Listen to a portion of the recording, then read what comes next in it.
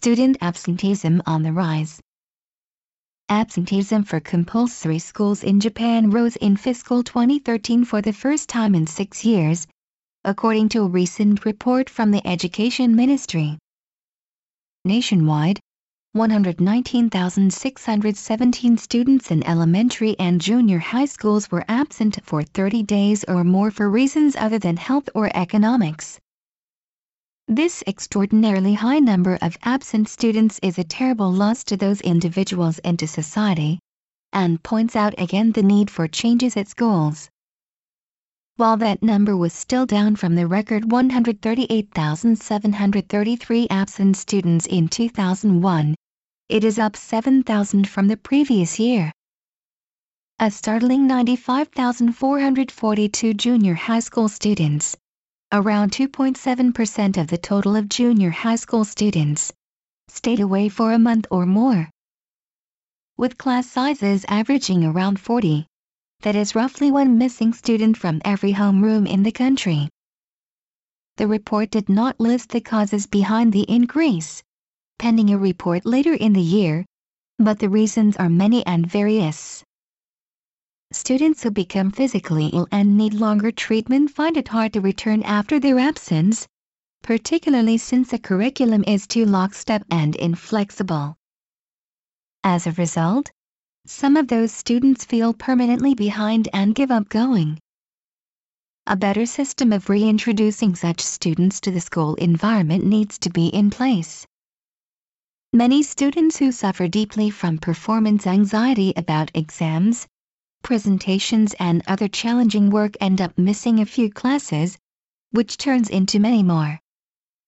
While the traditional response is to be strict with such students, anxiety cannot be dismissed.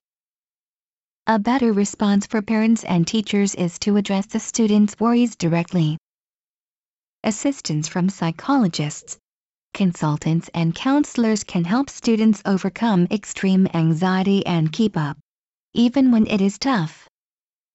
Unfortunately, the overemphasis on performance, especially on exams, keeps all students' anxiety at a high level. The focus on achievement and class rank based primarily on exam results increases students' worries over their future prospects. Unless changed, the exam-based system will always drive some students away, especially those who are hypersensitive, over-anxious or uncompetitive.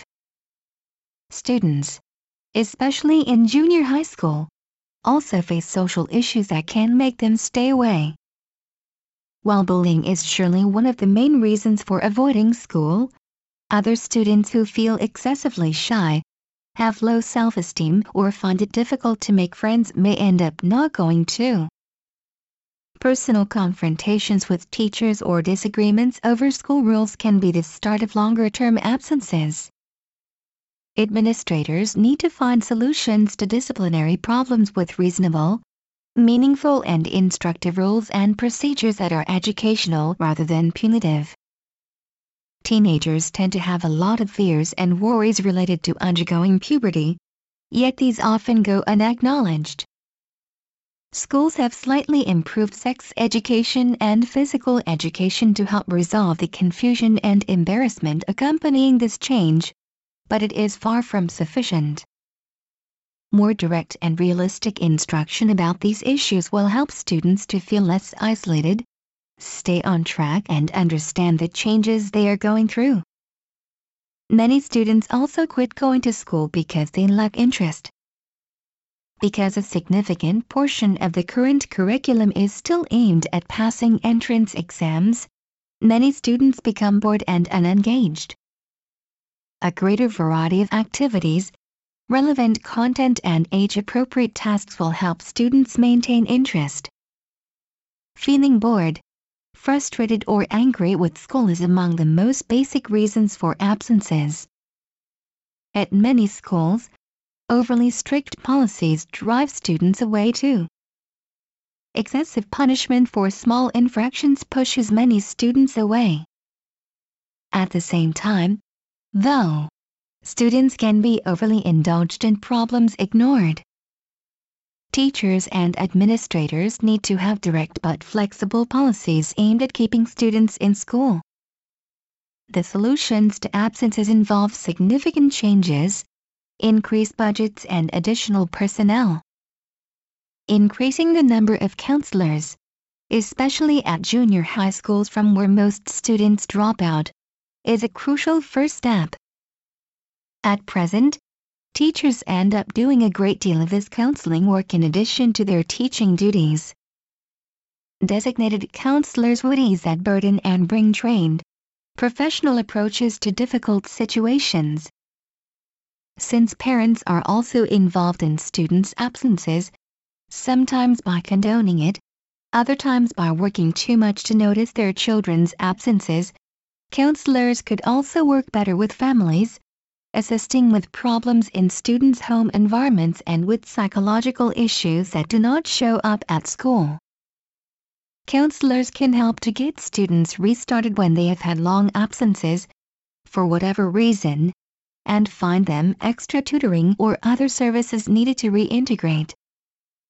Recent approaches to identifying and reducing harassment, bullying and other abuse will surely help many students who are at risk of becoming long-term absentees. Teachers and administrators are hugely overworked, but they need to be alert for potential problems and to intervene early. The Education Ministry can help by reducing teachers' and administrators' workloads, and by conducting more and better research and providing more budget to address this crisis. The high rate of student absenteeism is one of the strongest indicators of the need for educational reforms. Students, more than 100,000 of them every year staying away from school, deserve a new approach and much greater help. The Japan Times, August 17.